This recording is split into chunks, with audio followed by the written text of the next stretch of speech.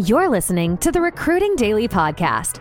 We're recording from HR Tech in Vegas, thanks to our friends and partners at Jovio. We're talking to some of the best minds in HR and business and digging into the most pressing issues in the workplace so you don't have to. Here's your host, William Tincup. Ladies and gentlemen, this is William Tincup, and we are broadcasting live from Jovio's booth at HR Tech.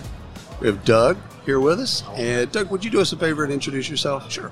Doug Schonrock. I am the Candidate Experience Director, kind of bringing a new turn to Jovio, trying to go beyond just the distribution and publishing to the candidate experience. Oh, nice. And I think this is going to lead right into the question you're about to ask me. I am about to ask you this question, but first, I have to give you a magic wand.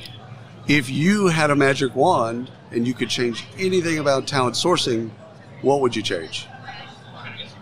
I would change the entire narrative that job seekers are really assets.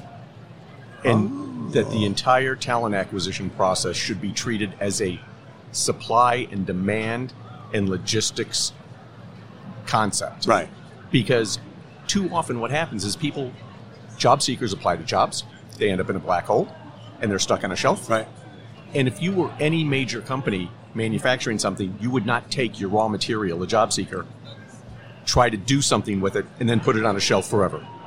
Well, I had a wonderful conversation the other day where both sides look at the other side as commodities. Yeah, exactly. And it's crazy. As the guy said it, it clicked for me. I'm like, oh my God, that is absolutely. So candidates look at the companies as commodities, and typically in talent acquisition, we look at them as commodities.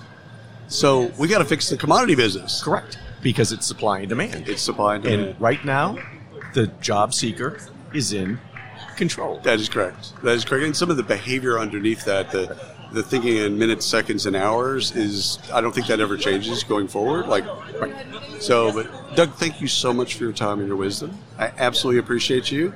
And enjoyed it. All right, my friend. Thank you. You've been listening to the Recruiting Daily Podcast, live at HR Tech, graciously sponsored by Jovio.